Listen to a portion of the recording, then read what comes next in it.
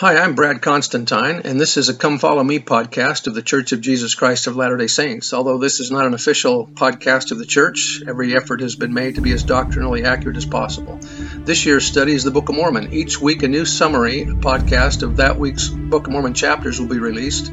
But if you want a more detailed analysis of each individual chapter, those will also be available to listen to. I hope this Come Follow Me resource will be helpful to you. As always, you can subscribe to this podcast so you'll be notified each week of a new episode. I hope you like this format. Thank you. Hi, and welcome back to the Book of Mormon podcast for the Come Follow Me lessons. This will be lesson number 21, covering Mosiah 29 through Alma 4 for the period May 25th through the 31st. So just a little background on this one. This begins a period when the people are governed by the rule of law and the voice of the people. This will be a difference from what they've had before, where they've had kings. And Mosiah, because he couldn't give his kingdom to one of his sons, he's going to devise a different plan here for them to have judges instead. Now, this was a system of government which might be called theodemocratic in the sense that the voice of the people, as well as the word and will of the Lord, would form the basis for decisions made and laws instituted. Theocratic governments trace their origin to the earliest ages. Adam, our father, the first man, is the presiding high priest over the earth for all ages. The government the Lord gave him was patriarchal, and from the expulsion from Eden to the cleansing of the earth by water in the day of Noah, the righteous portion of mankind were blessed and governed by a patriarchal theocracy. This theocratic system, patterned after the order and system that prevailed in heaven, was the government of God. He himself, though dwelling in heaven, was the lawgiver, judge, and king. He gave direction in all things, both civil and ecclesiastical. There was no separation of church and state as we now know it. All governmental affairs were directed, controlled, and regulated from on high. The Lord's legal administrators on earth served by virtue of their callings and ordinations in the holy priesthood, and as they were guided by the power of the Holy Ghost. That was by Bruce R. McConkie. So as we get into chapter 29, it says, verse 1, Now when Mosiah had done this, he sent out throughout all the land among all the people, desiring to know their will concerning who should be their king. It came to pass that the voice said that it should be Aaron. He was probably the oldest. That's why they named him. Aaron had gone up to the land of Nephi. Therefore the king could not confer the kingdom upon him, neither upon any of the sons of Mosiah. None of them were willing to take upon them the kingdom. Therefore Mosiah sent again among the people, even a written word sent he among them. And these were the words that were written, saying, O my people, O my brethren, for I esteem you as such, I desire that you should consider this cause which ye are called to consider. And so now he's going to explain to them that since my sons don't want to be the king, let us, in verse 10, let us be wise and look forward to these things and do that which will make for the peace of this people.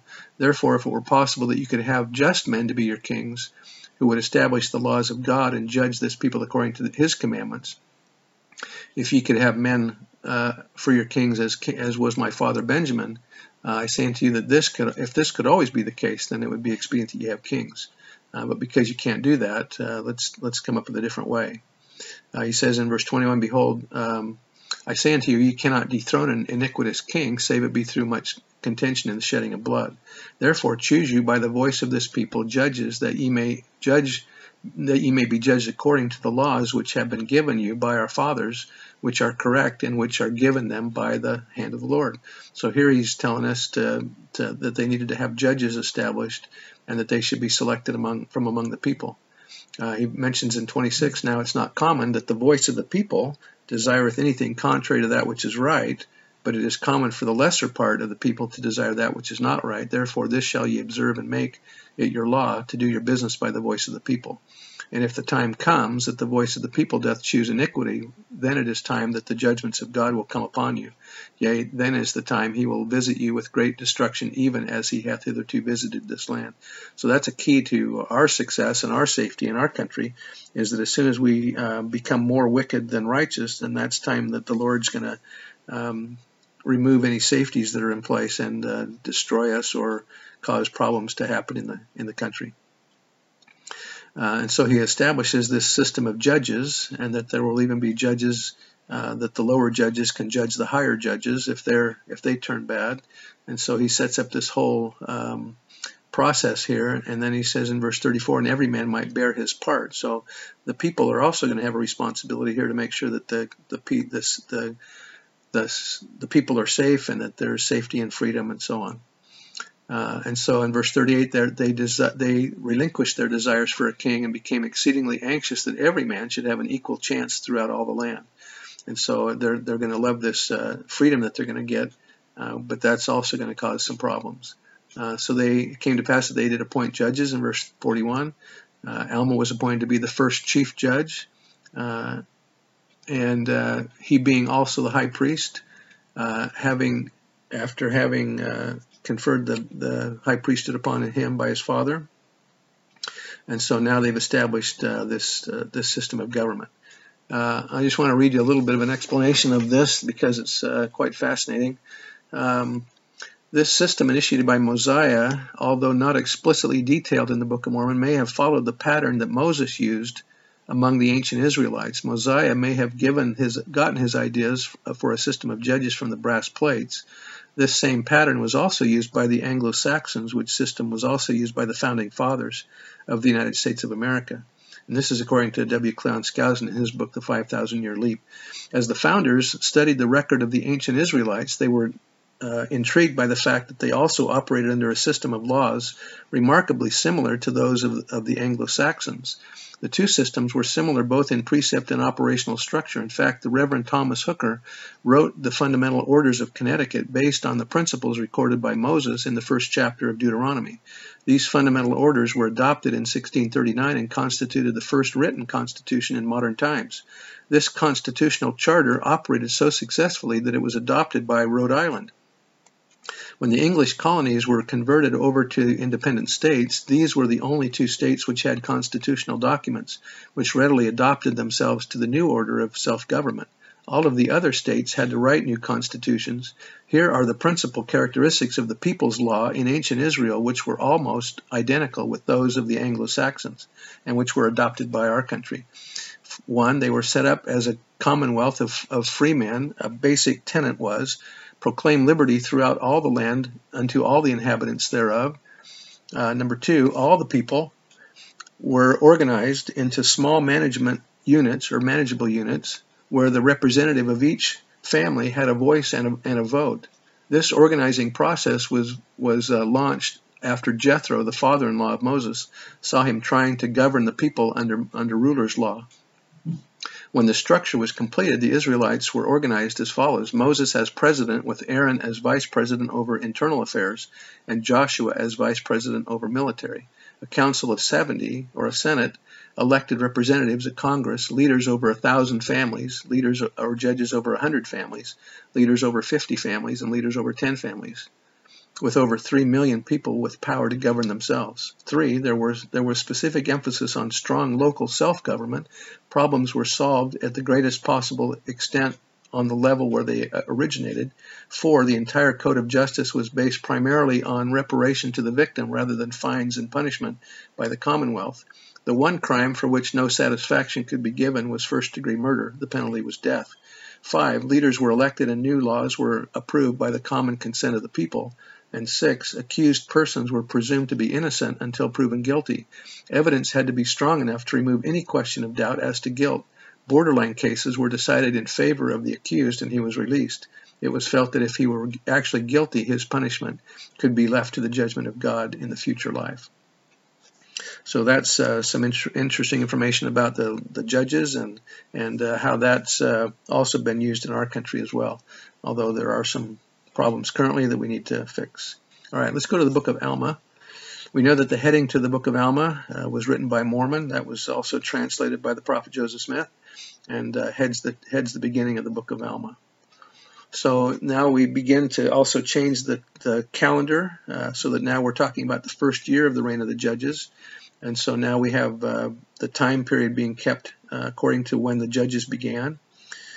So let's go down to verse, let's see, we have an incident happening here. In verse 2, it came to pass in the first year that there was a man brought before him to be judged, a man who was large and was noted for his much strength. He'd gone about the people preaching to them that which he termed the word of God, bearing down against the church.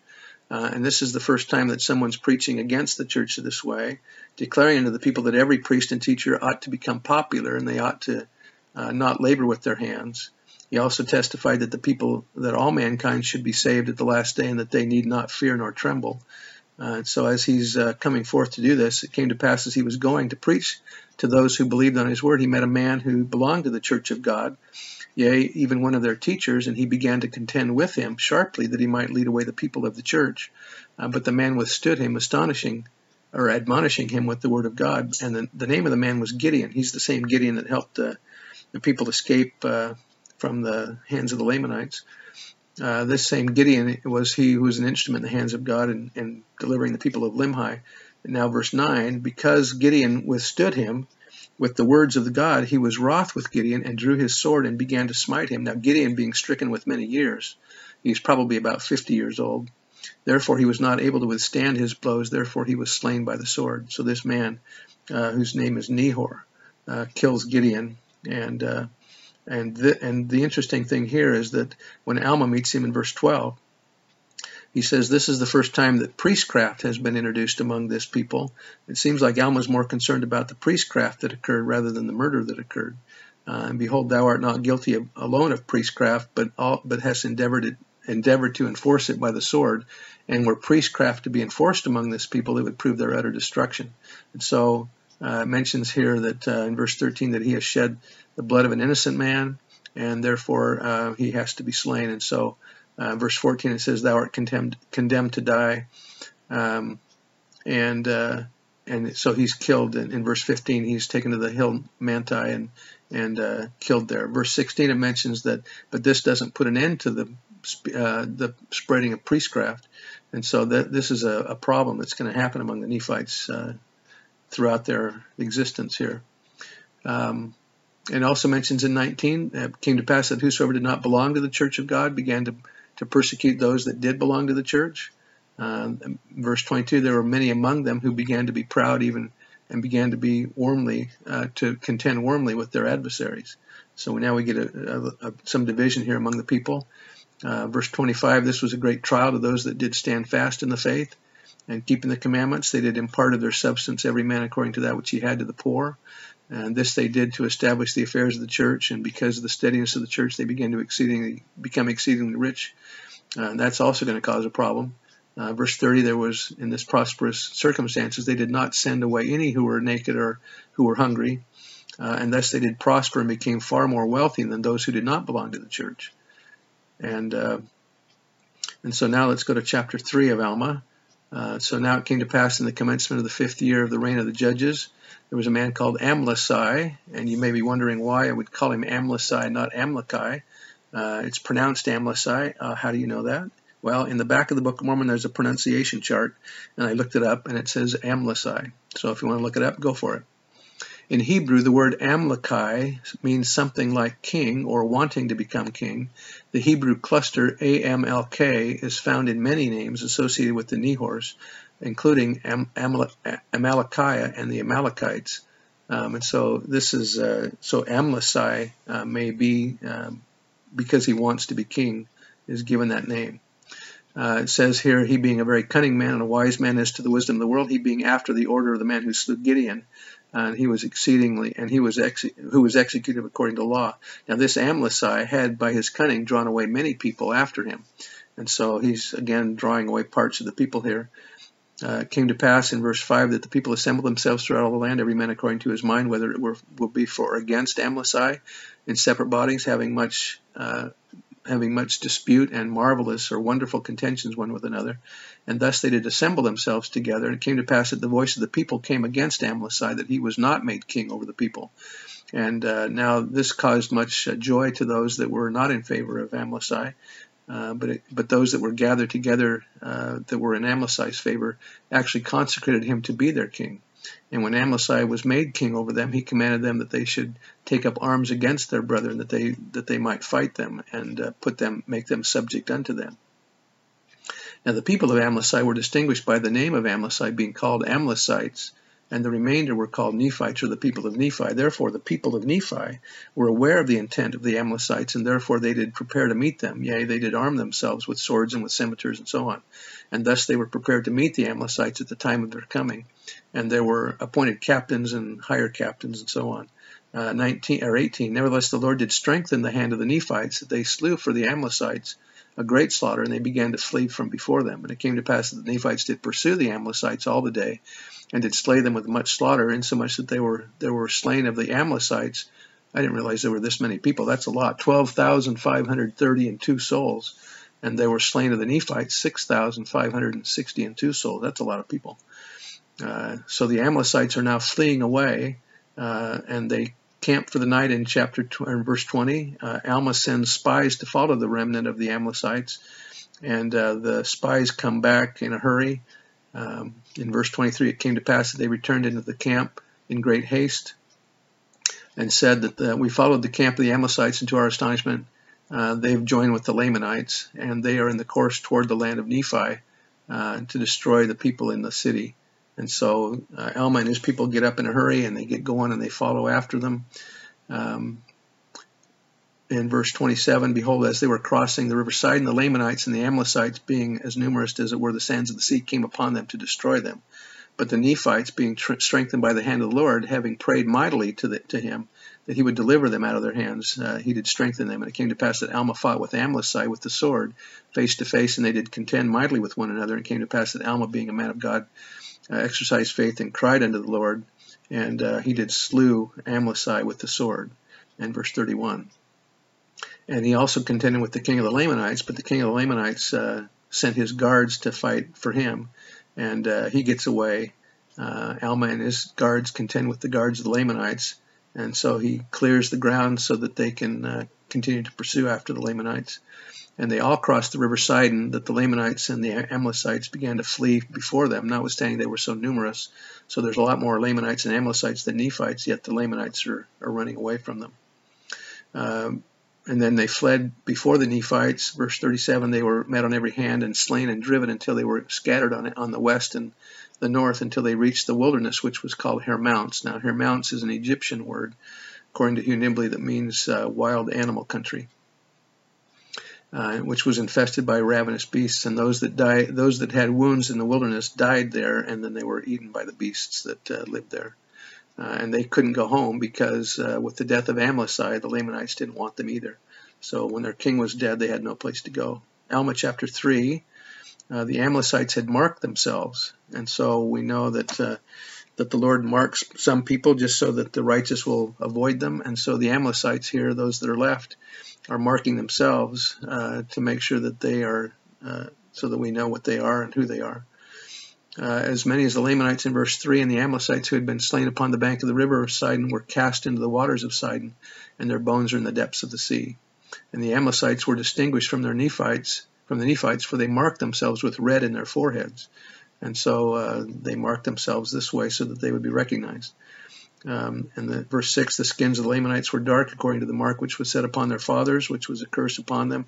Now the curse was not the dark skin. The curse was that they were just not able to have the priesthood because of their wickedness and their not accepting of the gospel. Down to verse 11, it came to pass that whosoever would not believe in the tradition of the Lamanites, but believed those records which were brought out of the land of Jerusalem, and also the tradition of their fathers, would be called Nephites. And it was they who kept the record which were true of their people. And then verse 13, we return again to the Amlicites, for they had a mark upon them. And it continues to talk about that. Verse 16 says, again, I will set a mark upon him that fighteth against thee and thy seed. The Amlicites knew not that they were fulfilling the words of God by putting this mark on him, but this was in fulfillment of prophecy that the Lord would do that, and so they did. Also, in verse 27, every man receiveth wages of him whom they listeth to obey. Those that follow Satan, the wages that they receive will be death. Chapter 5 of Alma. They began to establish the church more fully, and many were baptized in the waters of Sidon. They were baptized by the hand of Alma. That doesn't mean that he baptized everybody, but it was at least under his direction. And that they consecrated those high priests over the people of the church by the hand of Alma, his father. And in the 8th year of the reign of the judges, that the people of the church began to wax proud because of their exceeding riches, and their fine silks and their fine twined linen, and they began to have pride. And they began to persecute those that did not believe according to their own will and pleasure. And so now we have a problem among the members of the church. Once they get proud, once they get rich, they start to have these problems. Verse 10 mentions that this is a great stumbling block, and also to those that didn't belong to the church, because there was nobody really to convince them of why join the church when you turn out like this. And so this is a problem.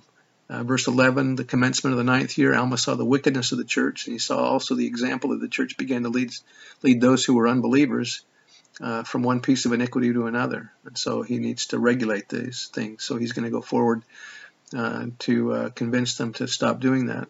Verse 12, he saw great inequality among the people. This was a great cause of lamentation. And came to pass that Alma, having seen the afflictions of the humble followers of God, and the persecutions which were heaped upon them by the remainder of his people, and seeing all their inequality, began to be very sorrowful. Nevertheless, the Spirit of the Lord did not fail him. And he selected a wise man who was among the elders of the church, and gave him power according to the voice of the people, that he might have power to enact laws according to the laws which had been given, and put them in force according to the wickedness and the crimes of the people. Now this man's name was Nephihah, and so Nephihah becomes the chief judge, and Alma says he wants to do this so that he can be the high priest over the church, and he's going to retain that position unto himself so that he could then go preach the word of God unto the people. And so that's what Alma does now. He sees that he must give up the judgment seat so that he can preach the gospel to the people. Verse 20, Alma delivered up the judgment seat to Nephihah, and confined himself wholly to the high priesthood of the holy order of God, to the testimony of the word according to the spirit of revelation and prophecy. Anytime you see where it mentions holy order of God, he's talking about Melchizedek priesthood. I know that these things are true, that this is, as I mentioned in the beginning of this lesson, that this is translated material, translated by the gift and power of God, in the name of Jesus Christ. Amen. See you next time. Bye.